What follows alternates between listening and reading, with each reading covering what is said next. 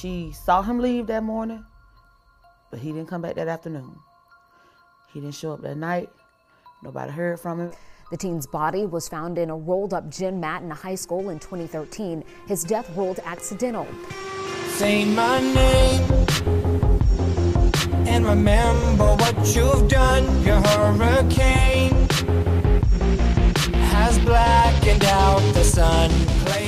You can't continue to kill unarmed black people and get away with it. But if Kendrick did die of an accident, how, with all that distrust, how could you even ever show that? But then on the flip side is they didn't treat it like it could have been a homicide.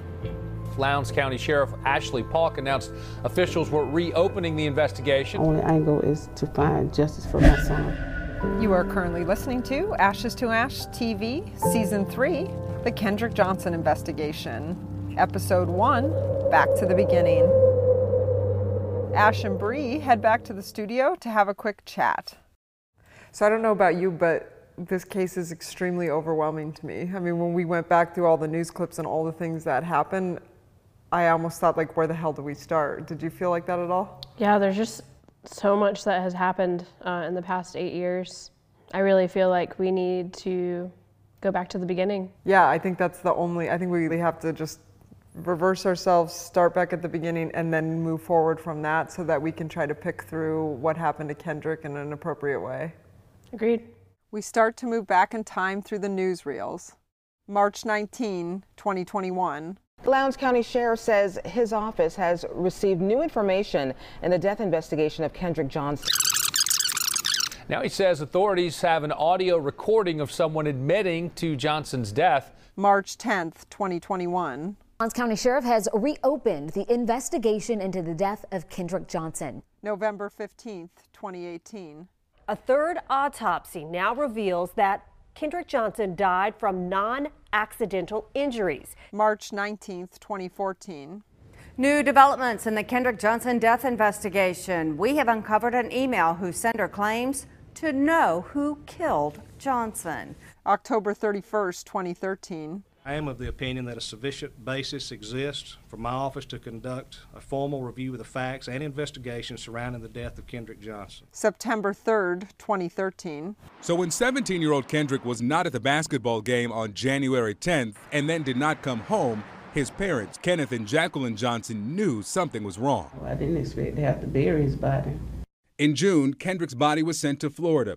The Johnsons hired Dr. Bill Anderson to conduct an independent second autopsy. May 2nd, 2013. The death of a Lowndes High School student, Kendrick Johnson, has now officially been ruled an accident. January 11th, 2013. Lowndes County Sheriff's officials jumped into action this morning after a student's body was found on the Lowndes High School campus.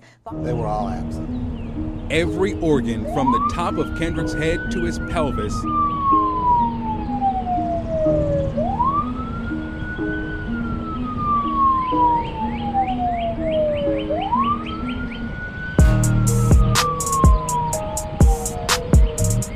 All right, so we're in Valdosta.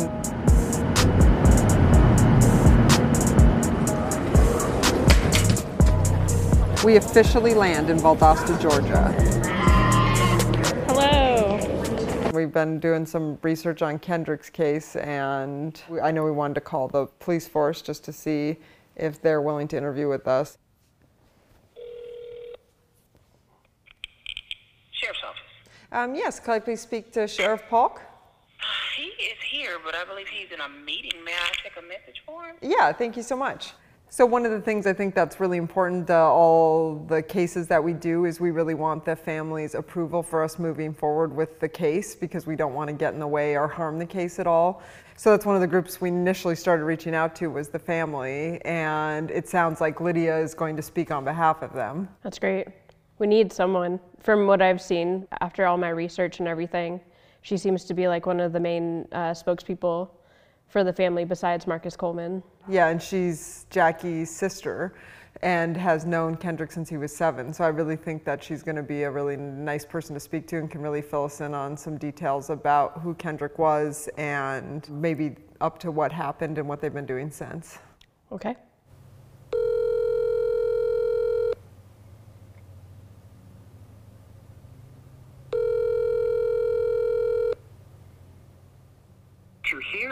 options in English, press 1. If you don't have a touch-tone phone, please stay on the line to leave a voice message. Hi, Lydia. My name is Ash Patino, and I'm doing a documentary series on Kendrick Johnson, and I was hoping to talk to you. We're actually in town. We really would like to hopefully interview a family member about who KJ was. Anyways, just give me a call back, and we can talk further. Thanks so much. So some good news. Lydia called back. She seems very excited to talk to us about Kendrick and what potentially happened to him. So we're going to be interviewing with her, so I'm pretty excited about that. That's exciting.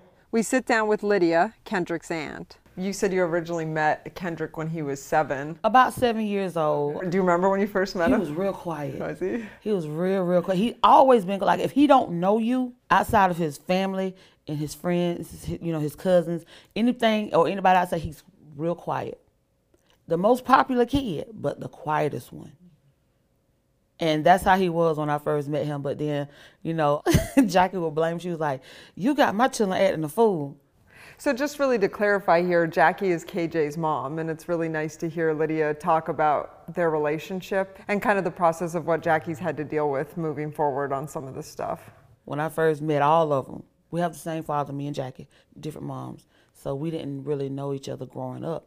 But it felt like when I first met her and the kids, it felt like we've been knowing each other our whole lives, and we've been like this ever since. But he was so quiet, him and Kenyatta, and then I would, with my playful self, just joke around and make jokes or whatnot, and brought him out of his shell with me. Yeah. Now with his family, he was already like that, but with me, he had to, grow to. And it didn't take long. It didn't take long at all. Joking and laughing and cutting up and like slick, roasting each other. We laughed so hard about that. Kendrick, he was so much fun to be around. But then when you got on his bad side, that was it. Really? He just kind of was like, I'm done with you. Yeah, he get quiet. Yeah. Get quiet. He was that type of person. He never started nothing with nobody. He never initiated or engaged in any type of physical altercation unless you touch him first. Yeah, absolutely. That's it. Mm-hmm. Other than that, he was a lot of fun to be around. But I can tell. The last time I got a picture of my sister before all this happened with Kendrick, like a couple of weeks, December 8, 2012. I got one picture of Jackie, and you could see so much life in her smile. After that, it was just like you could see something has been taken. Her smile just don't look the same. Yeah. Her smile just don't seem the same. It don't feel the same. I still had a picture she and I took together. I compared that picture from here, and I compared it to every picture she and I have taken together, and it don't look like the same jacket that I was with in December before this happened to Kendrick. And you can see, because you've been around this person so long, and then when somebody takes something from them, it's just like life just left.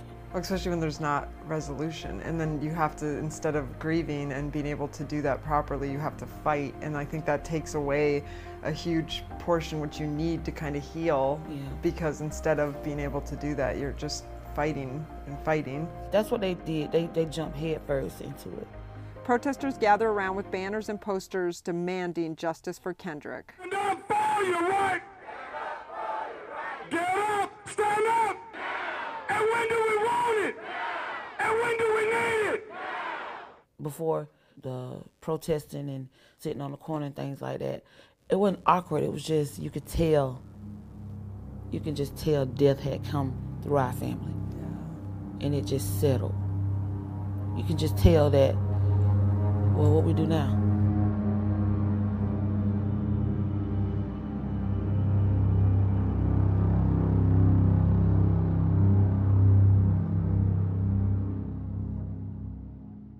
So I guess let's look back for a moment to when we first went into Valdosta, because one thing I was so pleasantly surprised by is what a beautiful community it was. Oh yeah, and just driving through Valdosta and seeing like their college and their high schools, it seems like they take their sports really seriously. Just everything revolving that school is absolutely beautiful. Yeah, I mean, I think when we first started looking it up, it seems like the things that Valdosta is known for that come up a lot online are the school sports, and then Mary Turner, which was a lynching that happened over 100 years ago, which hopefully we'll be able to get into a little. But those were actually kind of the main things, and then Kendrick Johnson. One thing I thought was amazing about the community is, you know, being from Jersey, I think the population's about 14% African American, but then you come into Valdosta and it feels more like 50%. I actually felt like the minority in some of the places that we've gone into since we've been in town, and I think that's really incredible to see, just because it's not something I've seen a lot, just probably because I haven't been in the South as much. As we drive through Valdosta, we read the street signs. Ashley Street and Forest Street are both slave owners and plantation owners. I shouldn't just say they are not just plantation owners, they're also slave owners. So I also think that's kind of a message within the town. Now, granted, it was put up a long time ago. It's not like they just changed the names to the streets, but I still think that would be hard for me to be on Weinstein Street and Cosby Boulevard. I really wouldn't want that. So, or Lauer. I mean, just thinking from a woman's perspective on this, Lauer Avenue, I really wouldn't want to have to drive down those streets or see the big TV conglomerates who have been unethical to women on a building I had to walk into every day. I wouldn't really like that. I'm not saying we have to get rid of all the movies or take it away, but I just personally don't want to see that on my courthouse steps. I want to make sure that justice is even. And to me, if you're already having something on your courthouse steps that is against your race or demographic in any way, I feel like that can be really hard to process. That would really send me a clear message of where justice would lie. I feel like you need to ask the African American population how they feel about those things before you assume that racism doesn't exist in Valdosta. Because right there, to me, that is a very prominent fixture that sends a clear message in my eyes. So I'm wondering if they would feel the same way. I feel like they would, because I would if I look at women's issues that are really significant to me. I would be really frustrated by that. I feel like we should get a more prominent African American figure's opinion on the racial divide within Valdosta, as well as how the community reacted when Kendrick died. Well, I think that's a great idea, and I think when we interview Eric Howard, who's a councilman there, we can talk to him about kind of what the impact has been on his community specifically, because he is African American, so maybe he can give us some insight into the feelings we're having to see if those are actually based in reality. Oh, my name is Eric Howard. I'm a city councilman here in Valdosta, District 4. This year's coming up on my 4th year, so I actually be running for re-election.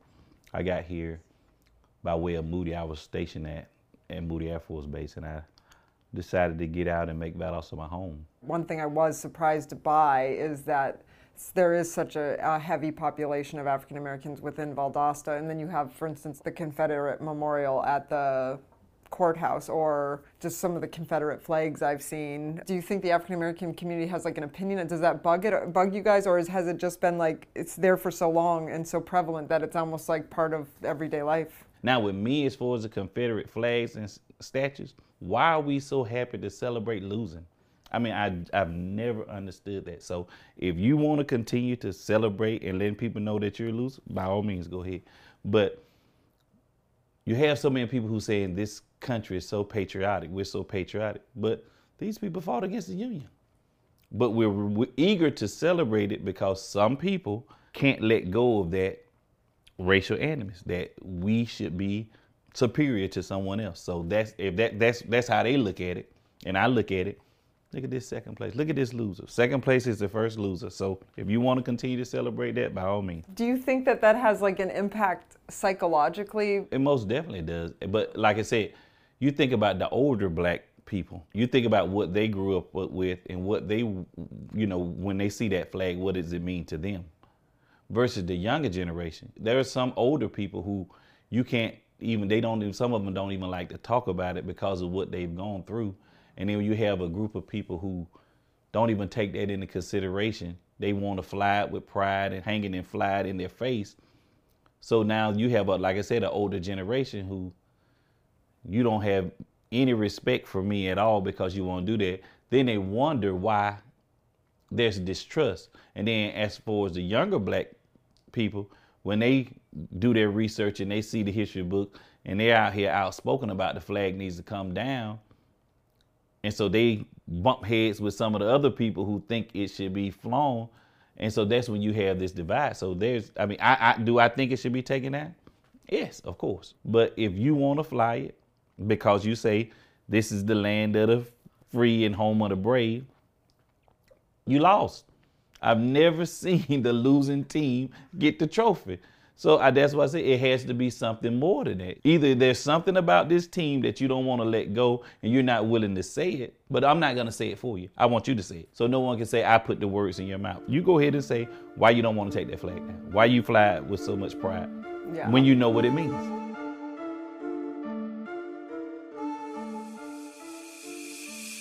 So while you were on the phone, I got an email from someone, the Ashes to Ash email. Okay. And it's a Kendrick Johnson case file, and it's 300 pages. Wow, I wonder if it's like the full police file. Yeah, so that looks like the police file, which is nice because we were on our list of things to do is to fill out the Freedom of Information Act, and which made me nervous because the case was open, and I didn't know if I was like, wow, we just missed the window because what, it reopened 6 days ago? Yeah. So I was like, oh my God, will we be able to get the full report now? Because obviously we didn't think it was gonna reopen that fast. I love this because this was one of my big fears. So that saved us some work. So we need to ask this person who they are because it doesn't seem like they give us a lot of details here. Yeah. Maybe we've got a friend out there. Looks like it. Yeah. I'm wondering though, just because of the depth of this case, like if that is everything, you know, or if it's just like the most important stuff. Right. So I just want to break into the episode really quickly. If you're watching for the first time because you're interested in the Kendrick Johnson series, please understand we have 2 other series that are out right now, and one is about 13-year-old Robert B., who was murdered in Pekin, Illinois, and also Carolyn Blankenfeld, a mother of 4 who passed away in 2018. So both of those series are ongoing currently, so please go and watch those if you're interested in the show. Also, just so you know, you can subscribe, and if you do subscribe, you get to see these episodes commercial-free. You also get early access to them. You'll get to see uncut footage, and you'll get to be part of our private Facebook subscriber group, which allows you to have additional contact with us and kind of personal Q&As. And then you also get discounts on merchandise. So if you want to subscribe, you just need to do that on the website. AshesToAshTV.com to AshesToAshtV.com. The show is always free because that's how we get in tips and solve these cases. So if you don't have the funds to subscribe, just keep watching. And if you have any tips, please let us know. And I also just want everyone to know who's watching for the first time that we do take tips in anonymously. So if you have a tip and you want to give it to us, but you don't want your name or face or any identifying markers used on the show, that's no problem. Please feel free to reach out, or we'll definitely protect your identity. We're not interested in outing a source. So if you have information, please feel free to reach out, and we would love to hear what you have to say, even if you are not interested in being on the show. And now, back to the episode. Bree and I get in the car and head out.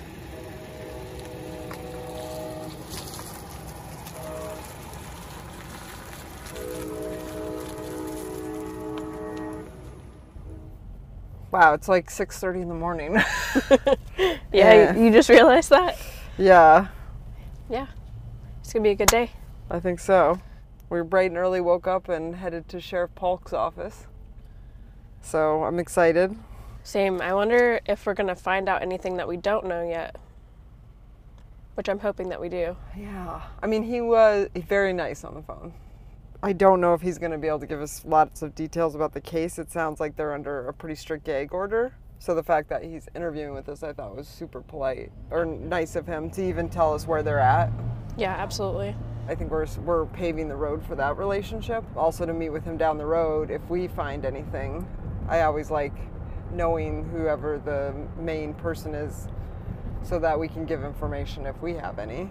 Yeah, what's nice about Sheriff Polk is he is never not called back within 24 hours. And some of the other cases, I wait days and weeks or don't hear back at all, which I think is really startling sometimes. So it's just nice that right off the bat here that he is being really responsive. Probably makes Kendrick's family feel pretty good about him, hopefully. Yeah, you wonder. I wonder, that's actually a good question. I wonder, maybe tomorrow when we interview Marcus, we can see, are they excited about the police in Valdosta, or they feel like they're standing on other sides? Because obviously Polk might not be in that mix. they might really like Polk, and they might not have liked some of the other stuff the sheriff's department did. Yeah. Or maybe they're like, oh, he's part of the problem. So I love that we don't know that yet, and we get to ask today and tomorrow, Sheriff Polk today, and then Marcus Coleman, who's a spokesperson for the family, tomorrow. I'm actually Polk. I'm the sheriff of Lowndes County. I'm a native of Lowndes County. Been here all my life, 75 years. And was first elected sheriff in '92, took office in January '93. Served 16 years, kind of slowed down, was chairman of the county commission for the next 4. And I was not even in politics, actually, when the KJ situation happened in 2013. It was pretty rough on the community, and with a lot of those things went around, rumors and different things. And I love Lowndes County. I love the people, and I've always had a good relationship with all facets of the community, African American, Caucasian, whatever. And I felt like a need, and my health was better, and I came back into the sheriff's office. One of the things I promised the people of this county was that if I would look thoroughly into the KJ case and give them my opinion. Lowndes County Sheriff Ashley Polk was not part of the original investigation, but will lead the new one. I made them a promise. I made the people of this county a promise. I'm pretty well known for keeping my promises. Federal government did release all their files to me. Of course, they came with an order that they were sealed, and I can't discuss any particulars in those files, but I'm taking their files, our files, any other criteria on the case, going through it with a fine-tooth comb. It's not going to be an easy process. I mean, there's 17 filing cabinet boxes. 14 of them are printed material, and the rest is, disc and towers and things like that. Wow. 6 to 8 month progress, but at least. But I'm doing it myself with another person that was involved in the case and calling in other people. And so I will give an opinion when I see it, and I don't have a predisposed opinion what it is. You don't ever want to go in a case like that. So it's a promise I made, and I keep my promises, and I'm pretty well known for that. When you receive 17 boxes, is it overwhelming? Or with it being DOJ and FBI, and all the effort they put into it, I mean, there's thousands of hours, and I would say millions of dollars probably invested. I pretty well expected it, and of course, a lot of it's actually they have our files. They've had ours for years, and so part of it is our files, which I'm quite familiar with. Like I say, it's going to be a tedious thing to do, but we're going to look at every angle, and I actually plan to break the case down into segments when I do give an opinion to help people understand how we arrived at that opinion. It's very complex. Yeah, even us looking into stuff, we're already so overwhelmed on the outside. And there's so many people that have already have an opinion. I mean, you're probably not going to change their opinion. I mean, there's still people around here that think the world's flat. I mean, so, you're not going to change people like that. But I'm going to put the truth out there, and the truth is what it is. And if they just can't agree with the truth, I can't help that. Do you think that this case has weighed heavily on the community of Valdosta for this since it happened in 2013? I think it did for the first couple of years. I think it's not as on the front burner as it was. There's some people want to keep it there. Recently we had a situation where in the last 3 weeks, and in fact it was national news. Kendrick Johnson's family say they recently obtained a recording of someone who may be confessing to killing him. The 17-year-old was found dead in a rolled-up gym mat in his high school 8 years ago. An autopsy ruled his death an accident, but his family has always believed he was killed. They turned over the 25-second recording to the sheriff earlier this week. And I quote, "They're gonna catch me anyways. I should have never done this. I was young and stupid. Kendrick didn't deserve this, man." A couple of seconds go by, and he ends with a very tearful, "They're gonna catch me anyways." Somebody contacted the family and said they had a taped confession. We're actually working that case. It's still active. I told Ms. Johnson and Marcus Coleman, who's a friend of theirs, and we met with them, and they gave us a tape. And I told them, I said, do not get your hopes up, because there are cruel people out there, and of course they paid for this tape. So it could very well be a hoax. We're getting very close on doing something on that. We've got a couple more things that we need to tie some ends loose, and we'll have a statement on that shortly. And that's a cruel thing to do to a mother, to come up and say, well, we got this confession, we got this and that and the other, but There are cruel people out there now, I mean, that run scams every day and doesn't bother them one bit. Like I say, you'll never have finality to it, but put it out there piece by piece and explain when we do get through what my opinion is of it. And I think over the years, I have my faults like all people, but nobody's ever accused me of lying.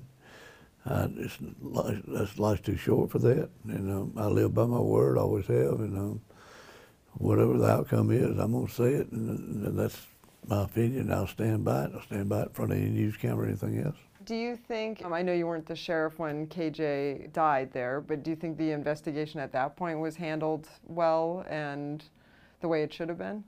I think the sheriff's office, the people that in the field handled it, most of them worked for me, were trained under me. There was several things said about, they didn't wear shoe protection, things like that. That didn't have anything to do with this case. It wasn't a bomb situation where there were fragments around, things like that. And I actually had called since I was the former sheriff, and one of them said, well, there was blood in the gym. Well, if you ever play basketball, a 3-day-old gym will have blood in it. I mean, those samples were taken, and I think the amount of time it took the autopsy back.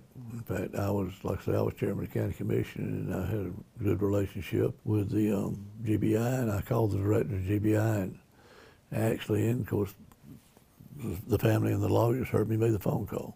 Told them, would they please go ahead and get the autopsy done, the initial autopsy, and of course it came in 3 days. That's part of a sheriff's job, is to push things through, and I think there were some places where the media didn't have full access, and I've always been full access to the media. We then sat down with Theo, member of the EMT and fire department. Has anybody else interviewed you about Kendrick? Negative. Only person I spoke to was a detective sometime after it happened, but that was the only person I spoke with. Can you describe the conversation? Was it like a 5-minute conversation? They bring you in the station and ask you your experience? No, they came to the fire department. They just came in and just asked me what I remember about the scene and about the call.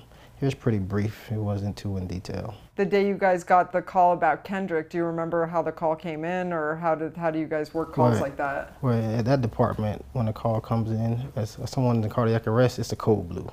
So a call coming as a code blue, you're like, okay, then they give the location, everybody's jaw kind of dropped because you knew the address was for the high school. So you're like, dang, I hope it's not a kid. And then, of course, everybody's nervous. You try, because I was driving that day, and you drive over there, because we were pretty close, because our station is maybe less than a mile down the road. Okay. So we get there, everybody hop out, everybody get the bags and go in, and since I'm the driver, I position the truck, so I move the truck out of the way to make sure the ambulance has good access to them, so I'm not blocking their way. So I get inside, and everybody's kind of just sitting there. And I was like, dang, why is nobody working them? That was my nephew. I had a personal relationship with him. He was taken from us. He was taken from his mom and his daddy, his sisters and his brothers. I'm crazy about my nieces and nephews. You took my nephew. I don't like having to wear pictures on a shirt. I don't like that. Ashes to Ash is created by Ash Patino, associate producer Kay Giordano, production manager and co-host Bree Blankenfeld, title music Bones by 8 Graves. To subscribe to the website, please go to ashesToAshTV.com, ASHESTOASHTV.com. Subscribe today to get commercial-free content, early access to episodes, uncut interviews, discounted merchandise. If you have a tip, please email us at ashland57@gmail.com, ashland57@gmail.com. We can definitely keep you anonymous. If you know of illegal activity involving this case, please reach out to your local law enforcement. To follow us on Facebook, please go to Ashes to Ash True Crime, and on Instagram, Twitter, and YouTube at Ashes to Ash TV.